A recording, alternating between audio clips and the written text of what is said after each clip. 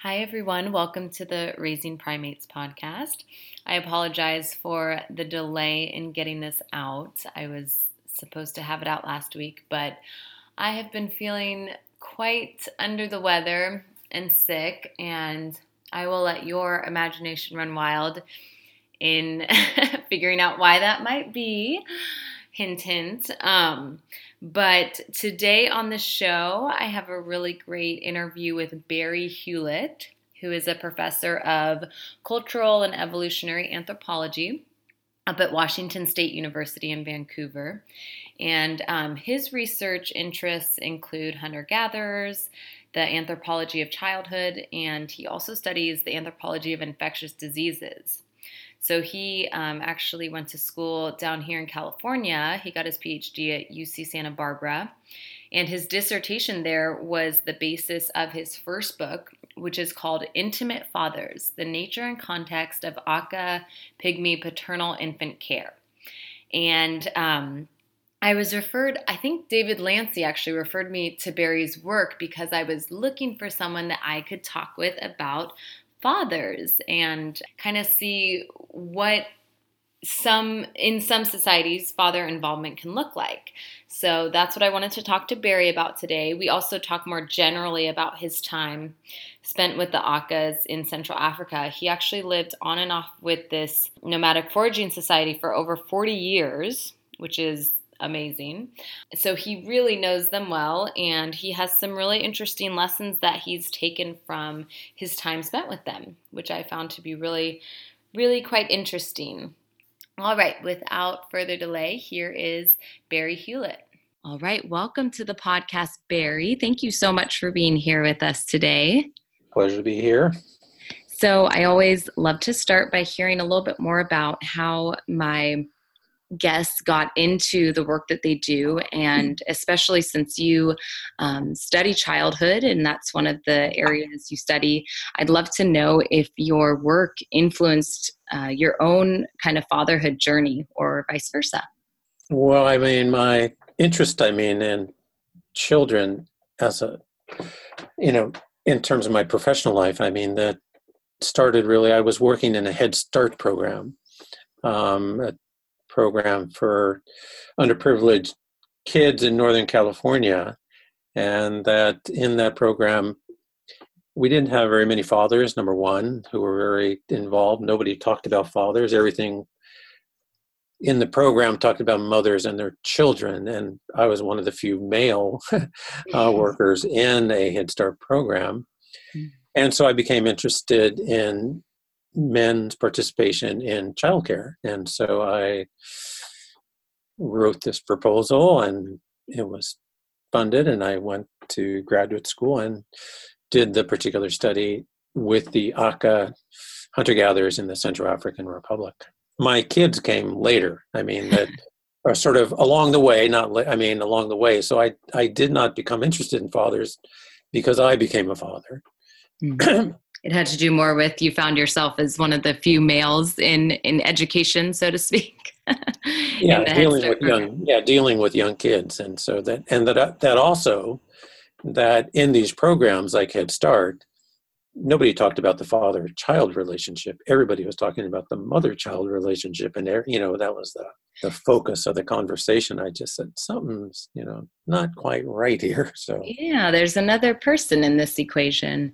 Right. And I'm curious to know, had you perhaps read about the Akas before you lived with them, or did you know that these people in particular did have fathers who were perhaps more involved than other societies? No, that my story is kind of different. That while I was working at Head Start, I would take time off, and I would sort of travel around the world. And that one of these trips, I hitchhiked across the Sahara, and then going to Central Africa, and happened to meet Aka groups and stayed with Aka groups for a while. And that eventually I started to write a little bit, but the focus on the mother-father relationship among the Aka happened probably 10 years after I was already living with the Aka. Oh, wow. That's really, really interesting that you kind of, it's not a typical anthropologist story where, they're Right, doing their right. When you go to graduate school, generally you go have a professor and you work under this professor and you go Mhm. to the place that the professor went. And Right. but my story is I was doing stuff before I ever went to graduate school. Yeah, that's fascinating. Well, I'd really like to focus our discussion today on learning more about the Akkas as well as the role of the fathers. But before we start, I do just want to kind of provide my listeners with some kind of caveat, if you will, because as we were chatting about earlier, sometimes people hear certain. Certain parenting practices from hunter-gatherer societies, and they think, oh well, this is the way things ought to be, or this is the way we should do things in modern day America because it's the right way to do them. And I'm just curious to know if you have anything you want to say about that before Yeah, we. there's quite a large sort of popular literature about that, and that those are the kind of stories that get to get into the public, and that that I've been fortunate enough to live with hunter gatherers for you know about 40 years on and off now, so that Wow. I really appreciate that, what I've been able to learn.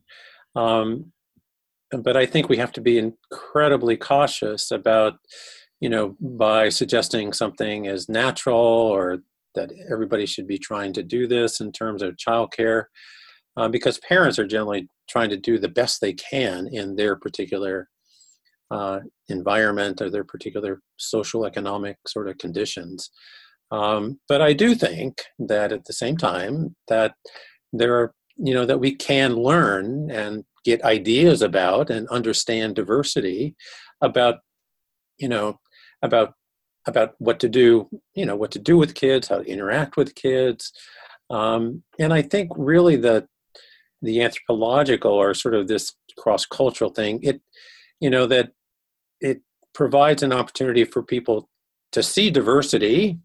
Mm. And so if you're not comfortable with certain practices, like in the United States, for example, then you can see, well, there are other patterns out there. I mean, just for an example, I mean that we have this idea of natural childbirth, for instance, and that that the father's participation in childbirth is central, and the fathers need to be there. And in the U.S. context, that generally is important.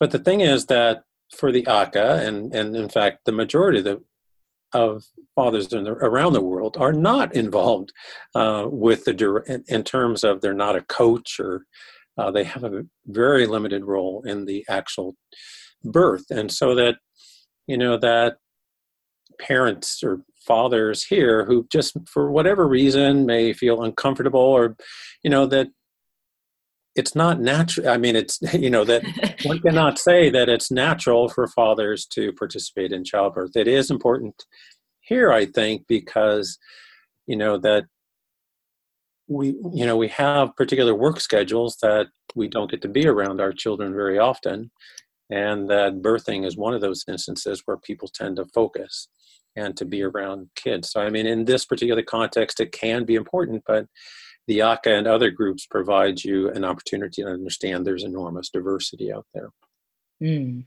It seems to me sometimes that we pick and choose, to fit in with our own values, like you were saying, kind of to fit in with our own value, cultural values. We kind of can look at ethnographies and say, oh, that's an interesting way to do it. Because I know for myself, I had a son who wouldn't sleep unless he was on Right. my boob. So I Right. was like, oh, okay, it's okay to sleep with your baby. Okay, because I hadn't been told that before. That wasn't something Right. part of my Yeah. cultural lexicon. So it was nice to know, okay, I'm not going to kill him if I, do this safely.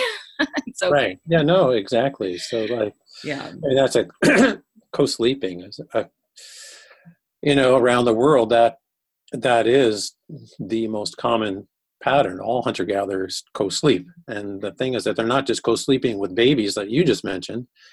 but they're co-sleeping pretty much throughout their life. Right. Yeah. And so that it doesn't stop at age 1 or 2 or 3, that they're co-sleeping, with somebody when you're 7 or 8 or 9. So walk us through a little bit more about, what were some of the traits that stuck out to you regarding the Akkas in terms of, child rearing and, how different it was to you perhaps, or what were some of the similarities you saw as well compared to our Western kind of way of parenting? To focus on fathers or in general? Let's start with in general, and then I want to move on to fathers. Okay. I think that just to start out, that one of the things that was, over and over again jumps out for me is the frequency of touching. That life among the Akka, and with children in particular, that there's enormous amount of touching and physical contact with multiple people.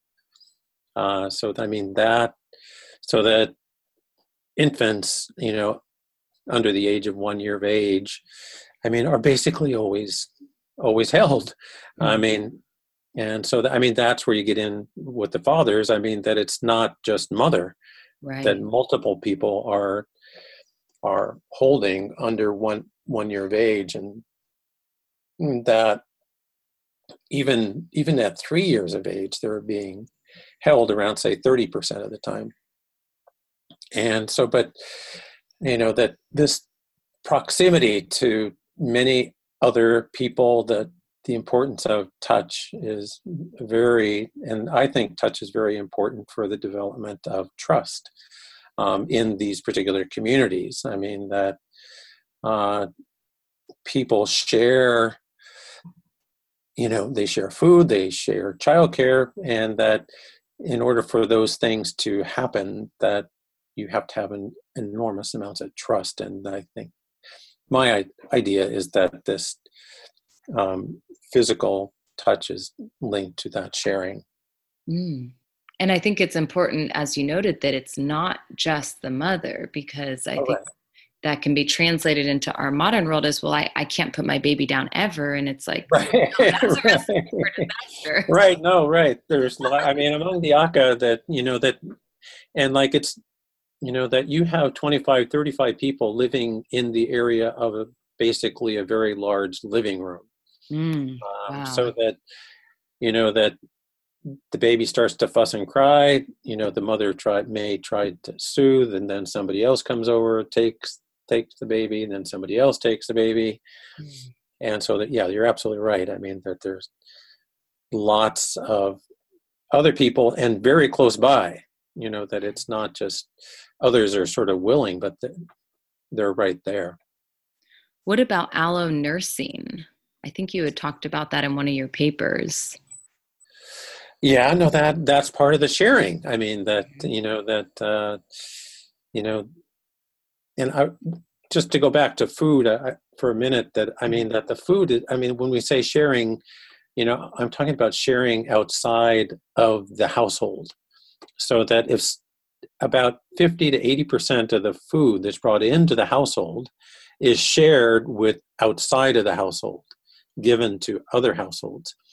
And so this sharing is also, occurs in terms of childcare, and it occurs with nursing, especially when the infants are in early infancy, that you have other women, in particular, interestingly enough, grandmothers, who are sort of around, and that mother may not be there, or that mother tries to breastfeed and it's not working out quite right, and then grandmother or another lactating woman will take the baby and and nurse. So that it's a fairly common part of early infancy in terms of these allomaternal, women other than mother nursing. And the interesting thing is, that surprised me, or the grandmothers, Mm. that because I know these grandmothers because of my ethnographic work, that these are postmenopausal women. I thought, what are they just sort of like soothing, but and, that, and I've had women who sort of, this is not soothing. They take out the breast and they express milk out and actually squirt milk out at me to show that they are, I was that going they in to ask fact produce. how you checked if they were Yeah, still lactating, but I was a yeah, little yeah. worried about. Okay, that is really wow. That's amazing.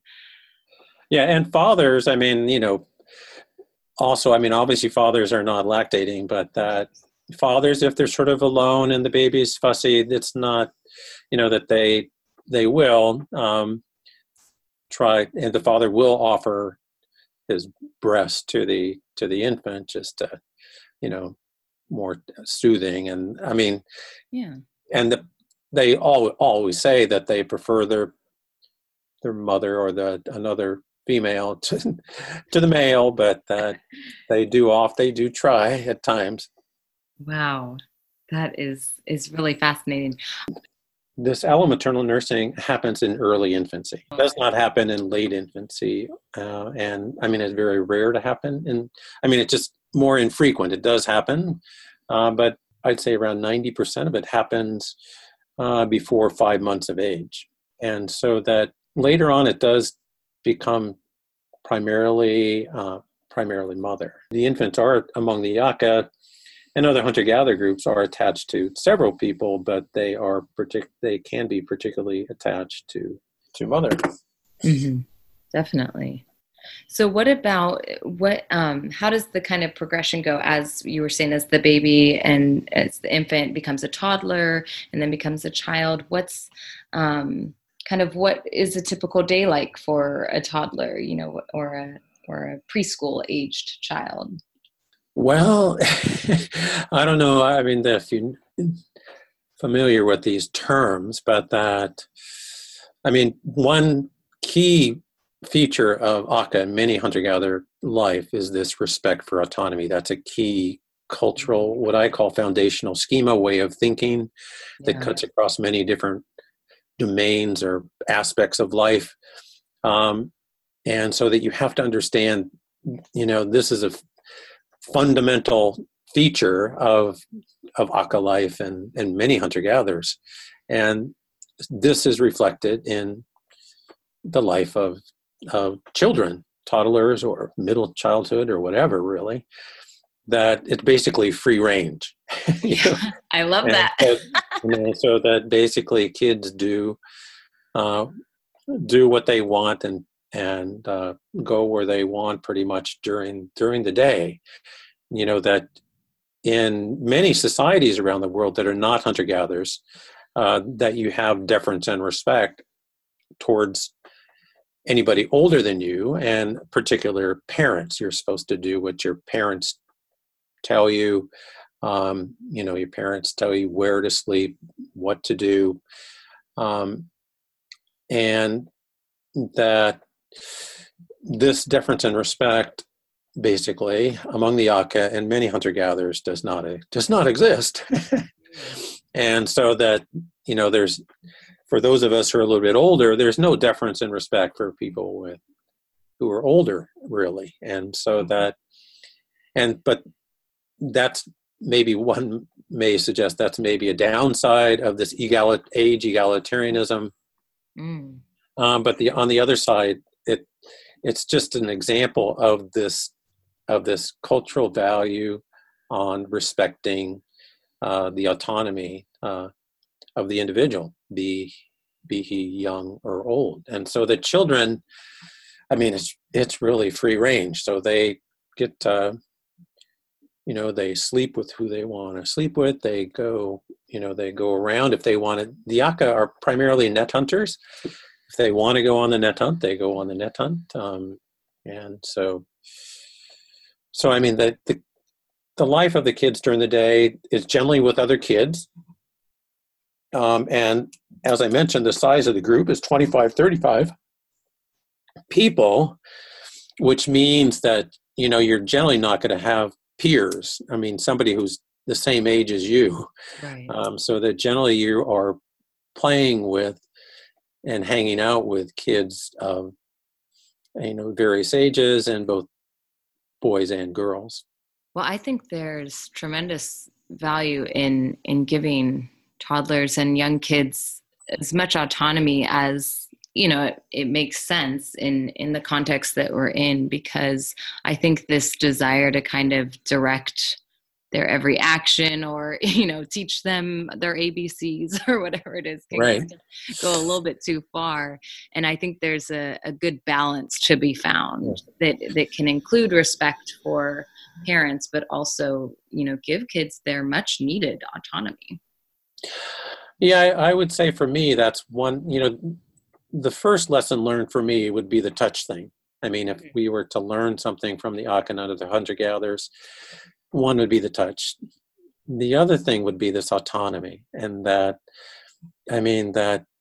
this is so important to their particular development, to their learning. I mean, the learning is self-motivated, and so, they learn what they want, they go hang out with people they want, they observe particular skills whenever they want. And so that, and this is in part understanding egalitarianism. I mean, that, if you want people to be relatively equal, you have to respect this, autonomy, so that those things sort of go together. In terms of understanding egalitarianism, and that's something we seem to value we say we value, but in terms of parenting, I mean, really what you see more here is, I'm sure you're familiar with this, in terms of the helicopter parenting, where they're, always hovering above their kids in terms of, and organizing, and okay, we need to do this in terms of music lessons, we need to go do sports, and we need to go do this and that. The chauffeur, the child chauffeur. Yeah, the child chauffeur, yeah. Now, what was your observation of what would happen in the case of, let's say, two kids arguing over something? Is it kind of like you guys figure it out, or is there trust that there will be a resolution, or do adults ever step in?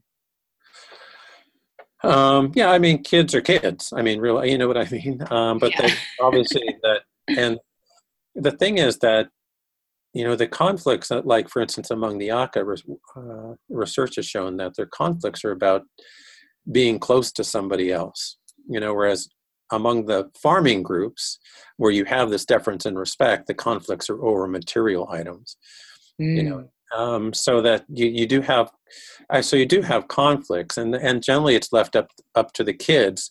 Mm-hmm. But you do have what happens is that if somebody, for instance, if a child picks up a stick and hits another child, generally the others, adults, or basically whoever sort of is around, will just sort of go, "Wee," make a sound, sort of like, to let the child know that you don't do that. And so that it's a concerted effort by other members in the community to let the child know that that's inappropriate. Now, if the child continues, somebody else will get up and move the child to another area and separate the children. Can I make a comment on that? Because I love this idea, and I think we've really lost it, of like child rearing being this communal thing where other adults are, quote unquote, allowed to kind of, help or support or kind of steer children in the right direction. I feel like in our modern world, since we may not even know who our neighbors are or know other adults at a park or something, it's like we're scared to even talk to other people's kids, let alone say, hey, that's not okay. If we see them, doing something at the park, and we're like scared that we're imposing on another adult's child, kind of. Right. Yeah. And, um, but that's again where we get back to this idea of trust, Mm, and that's where we have the touching and sort of like, and this, and that the thing is that all these different people who are potentially intervening know the children right, very well. right. And so that, I mean, there are changes in a camp every day. So you have somebody coming in, somebody leaving. So it's not like it's always the same 25, 35 people. Every day there's changes. Mm, So there's a norm, and you have people, you have farmers coming into the camp and stuff. So that, I mean, I just want to emphasize that, and that's where where that understanding the context, that in the hunter-gatherer context, that other people pretty intimately know others, the children, and so that others, like the fathers, you know, they intimately know their children. Therefore, the Aka fathers are different than fathers in the West. One clear thing that I've shown is that they do not have the physical rough and tumble play, so a characteristic feature of uh, Western or U.S. or European fathers. And that Aka fathers do not have this physical rough and tumble play, in part because they intimately know their babies and their young children, because they're always around them, they're touching them, they're co-sleeping with them. And so they do not need to show their love by this physical rough and tumble play. Let's talk more about fathers. It's a good segue. And what do you think it is about the Aka fathers that, I mean, is it unique in, obviously it's different than Western typical fatherhood, but is it also unique to perhaps other hunter-gatherer societies? Well, I do have to say that the Aka have been voted the best fathers in the world because of this book I wrote, where I actually measured how much time the Aka fathers spent with their babies. Mm-hmm. And so that the Aka are relatively unique in the sense of the amount of time that they spend with their babies.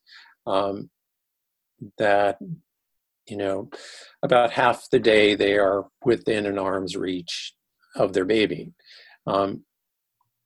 And by comparison to other hunter-gatherers, though, they do stand out. But hunter-gatherers in general, by comparison to people with other modes of subsistence, such as farmers or people who raise cattle or something, that hunter-gatherer fathers in general are much more involved with their children than are fathers in other ways of life. But the Aka are sort of like the most among hunter-gatherers, but this is in large part due to their net hunting. In net hunting, men, women, and children all go hunting together. So that during the day, when you're out net hunting and you set these nets up in like a circle, and that everybody's participating together. So the thing is that fathers are there during the day. It's not like other hunter-gatherers where women may go gathering for nuts or berries or something, and the men go out hunting for antelope or something. So that's a very different situation where fathers are not as available. I just love this idea of incorporating fathers more, because I know when our son was young, I mean, we weren't going out net hunting. Yeah. Although that does sound fun. No. Right. But, when my son was born, my husband got great paternity leave, and we really were pretty as egalitarian as we could be in terms of child rearing, because I really wanted my son to have that opportunity to be soothed by my husband, to be put to sleep, to be rocked, and all these things. And I'm lucky to have married someone who was in education as well. So he was very, my husband really wanted to be involved, and is, of course, very, very involved with our son. And, it's just been such a blessing, because I think what perhaps gets lost sometimes when Westerners try to emulate these hunter-gatherer practices, they a lot of times are put on the mom a lot more than the father. And I don't see that as something that's necessarily, even really beneficial for the child, as well as the mom, of course, because she's going to get burned out. Right. Yeah, no, right. I mean, it's amazing. I mean, right. So fathers are pretty much left out. And the other thing, I mean, just we were talking about allomaternal nursing. I mean, even La Leche League, for instance, discourages allomaternal nursing. And so that, Oh, yeah. and so that, that we have these issues about people other than mother. So I would agree that it really often falls upon mother, but it also falls upon mother because of our basic living condition in which we live in these totally separate houses, and we no longer live with close to relatives anymore. So so the family is very isolated, and that you have this incredible dependence upon husband and wife for emotional support. Whereas in the hunter-gatherer groups, this is simply not the case. You don't have that reliance on husband and wife in terms of, there are lots of other women for moms to talk to, lots of other, so that you have lots of others around and, to help.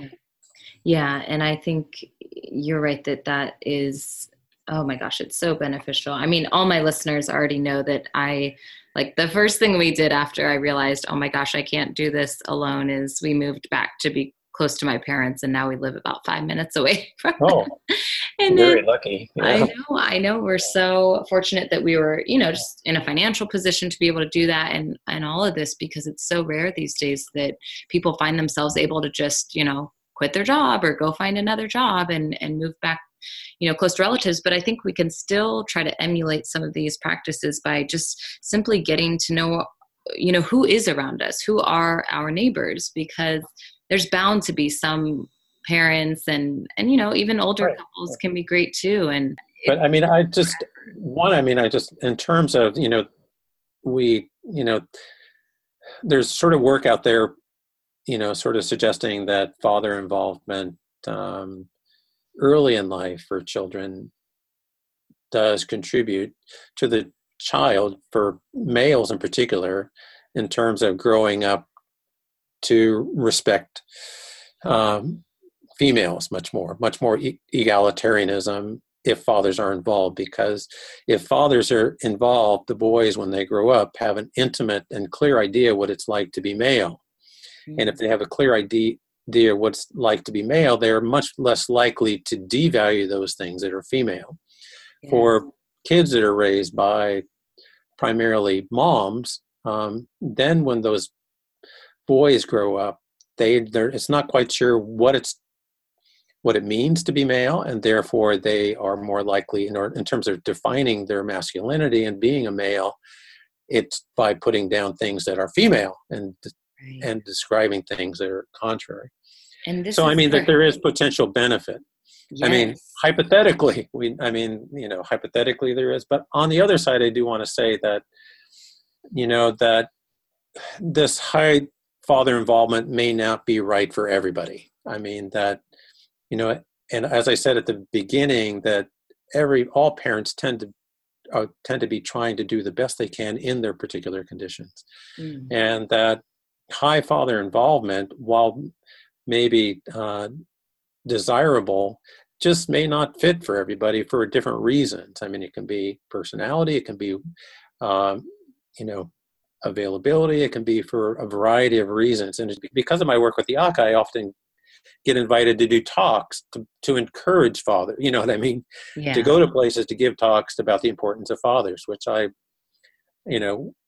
think we can learn from the ACA, but the context of it among the ACA is quite different in terms of what life is like here. And so it just doesn't fit for everybody Well, right, because there are often families who are perhaps depending on a father's income, and maybe his job looks like he works 50 to 60 hours a week, and Right. it's incredibly hard for him to be, of course, as involved as let's say the mom or something. But yeah, so I would agree with that as well. Like there are obvious benefits, and if it works for your family, that's wonderful, but it's not going to be achievable or perhaps even desirable to a certain extent for every father and every family. And yeah, right. In every context, I mean, that you have, I mean, that gets down to that autonomy again, that we have in terms of that we need to respect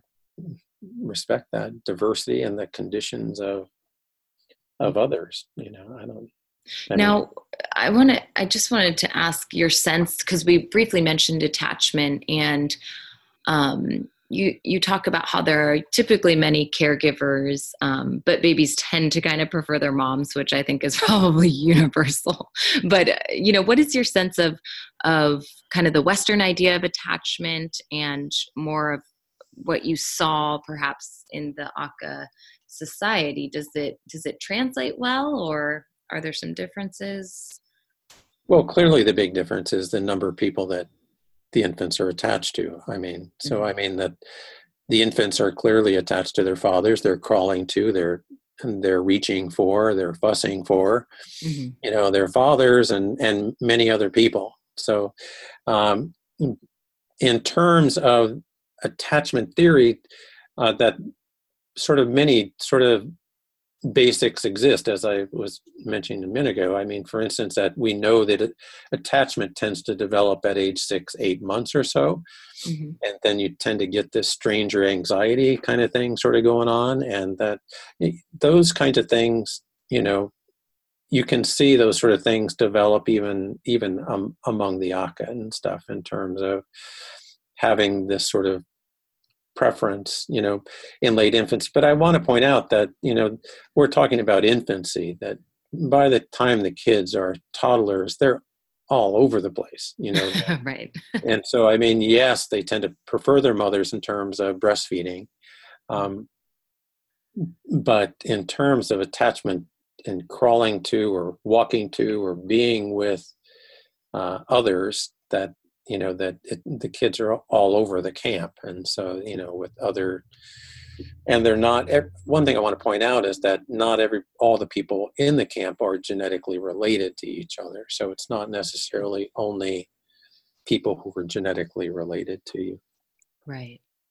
Right. The sense I get from attachment theory is that, of course, it's very important for children to form relationships with caregivers, but in the sense of, oh, that person has to be the biological mother No, first no, and yeah. foremost is not No, universal. that part. No, that part. I mean, it's just anybody who provides that sort of like, regular, you know, sort of Consistent. regular and sort of sensitive kind of kinds of care. And so Right. that's what attachment theory is all about. It's not about genetics. Mhm. And the thing is that, again, attachment theory is linked to what I was talking about earlier, and that is trust.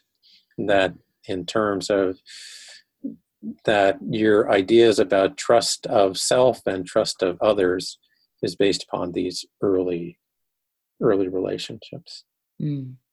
So we've mentioned trust and autonomy. Were there any other kind of big lessons that you would take from your time with the Aka? Well, I mentioned trust. I'm sorry. I mentioned touch. Oh, touch. Yes, I'm Touch, sorry. yeah, Touch and and I mean, receiving. just you know, a message for me. I mean, is that stay close to your kids, physically close, and even if you're not interacting with them, you know what I mean. That just to be around them as much as you can, especially in our way of life today. I mean, that the thing that the Aka sort of taught me, I mean, that the reason that the fathers interact the way they do with their babies is because they are regularly around their babies. Mm. we have this idea in the US, and that when you're around your kids, you have to have this very engaging style. Mm. But for me, I mean, watching the aka, it's simply being around them so that you know your children, you know, as to what they're like, you know, and you have this intimate knowledge of each other, and it, you know, simply by being around each other. And so my sort of takeaway would be, whenever you can, in terms of taking them to work, in terms of going places, just to be around them as much as possible. If you're going to be able to respond to them in terms of where they're at and understanding your kids. And again, but it's, when I say be around them, I do not mean that you're always engaging with them and entertaining them. You know, we have this idea that if they're around, that you're supposed to pay this intimate attention to your children, and sort of like, you know, we some time ago, there used to be this debate between quality time and quantity time. And we, in the past, they would say, well, if you can't be around your kids very often, you need to provide quality time where you have this intimate, you know, where you respond to your child like a lover. You're always paying attention to him or her. Yeah. You know, and interpreting their every thought, and exactly, totally focused on the kids. And you don't, for me, in watching the aka, you don't need to do that. Right.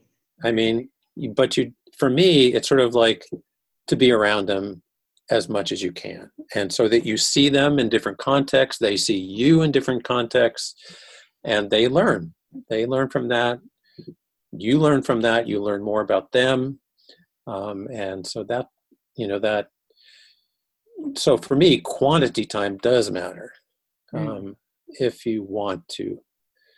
And I think, you know, like we've kind of alluded to, our modern world is set up so that most parents are doing kind of a more typical, you know, 35 to 45 hour work week. And it can be very challenging to find the time to be with our kids. So when we do, we feel this enormous pressure, you know, subconsciously or unconsciously perhaps, to, like, you know, get those flashcards in, or, oh, I gotta, you know, do all this stuff and stimulate them. And it's more about just kind of being there and incorporating them into just the daily routine. And tonight we're cooking, so come help us cook. And, you know, not being exactly. obsessed about it. But that's also why I feel a little bit strongly about co-sleeping, because our life here is so demanding in terms of work outside the home. Why not, I mean, co-sleep with your kids? You know what I mean? I mean that I'm not, and again, I'm not just talking about babies, about infants. I mean that if we're not, and it's just another opportunity to be close to your kids, even though, you know, obviously you're not, and I was going to say you're not interacting, but in a certain way you are interacting, in terms of learning, you know, just learn. Well, oh, can you still hear me? Yeah. I'm getting some feedback on my end. Did your microphone pull out or no? Nope. Okay. I don't know why. Oh, here we go. It went away. Sorry about that. But I actually really agree with you. I love co-sleeping. I mean, I didn't ever plan on doing it, which is the funniest part. You know, I just happened to have one of those babies that insisted on it. And, you know, we all go to sleep now in the same bed, and I really cherish that time. I know that it's not for everyone, but, you know, for us, it's worked really well. And I'm actually starting a full-time job. Well, it's a 30-hour-a-week job next week. So I do feel like I will cherish the co-sleeping even more, because I won't be seeing my son quite as much during the day as I do now, as I've been lucky enough to do for the first couple years. So So Yeah. yeah, I mean, it's not for everyone, but Right. there's something so special about it. And my husband, I mean, he's a convert because he was very skeptical at first, and now he pretty much puts my son to sleep a lot of times. I might come in later, or sometimes I go to sleep with my son. So just depends on who's more tired at Right. the moment. Right. But yeah, we really enjoy it, and we actually added on. We have a king size bed plus a twin added Wow. to it, so Yeah. everyone has enough room. Space. Yeah. Well, I mean, in terms of room, I mean that the aka, like you have like four aka sleeping on a bed about the size, 1 by 4 um, bed. You have four people sleeping on it together. So I mean that. Oh yeah, So that again, that it's cultural. yeah, The it's culture. I concept mean, of we a always say we room, need so much space. We need a right? California king, and we have Yeah, king no, it's size so bed, true. and we have these ideas about space and touching Totally. and stuff. But yeah, no, I mean, there's an enormous sort of diversity out there, and you're absolutely right. I mean, it's definitely not for everybody for a variety of different reasons. I mean, that we have these ideas that sleeping into, a child sleeping in his or her own room increases his or her independence or whatever. Um, so, I mean, and that's definitely cultural, but Right. culture patterns feelings. Culture is not just Mhm. in our heads. People feel very strongly about it. Yeah, yeah. So, I think it really, if I've learned anything after, a year plus of just interviewing all different kinds of people that have all different kinds of cultural values and opinions on these things, it's like you really got to just take into account what is going to work for our family. How are we going to have the most people getting their, needs and wants met in a way that's going to be satisfying right, and it's really going to increase the true meaning of family, which is love and just being there for each other. So right. yeah. Yeah, no, I think that, you know, responding that, you know, responding to that diversity and understanding individuals, you know, but I think what learning from the aka, what it provides is options, and that, that people have options out there, and that child rearing is cultural. I mean, that the things that parents are pretty much doing are based upon the culture in which we live. That and so that one of the things about this cross cultural stuff, the aka or other groups, that we understand options, or if we understand certain things we may not like in our own culture, that you see that there's other options that you might have that may be just as good, if not better, for your particular situation. Absolutely, it's like a buffet, right? Pick what you want, leave the Right. rest. Right. I love it. Okay, Barry, well, I want to be mindful of our time, so I would love for you to let my listeners know how they can find out more about your work and your books that you've published. Um, in terms of fathers, the best book would be this book I have called Intimate Fathers, published by University of Michigan Press. That the other place to obtain most anything I have written in a journal article would be I have a web page, and if you just put my name into a Google search, it should come up. So I Great. think those are the easiest ways to find my materials. Perfect. And my listeners can also, I'll have a link to that book as well as your university page in the show notes. So I Okay, will direct them there. Well, thank you thank so you. much for your time, Barry. It was really great chatting with you. Thank you very much. All right, everyone, that was Barry Hewlett. Go check him out. I put his university page in the show notes as well as a link to his book about the Aka Fathers. I always love chatting with these anthropologists who have lived with different cultures. I just think it's so much fun to learn about, what are our options? How do other people do this thing? And I love broadening that worldview and getting some perspective on our own weird parenting ways, right? All right, you guys. Well, thanks for being here today, and I will hopefully see you soon. Not going to guarantee a date anytime in the near future, but I will be back before the end of September. All right, see you guys then. Take care.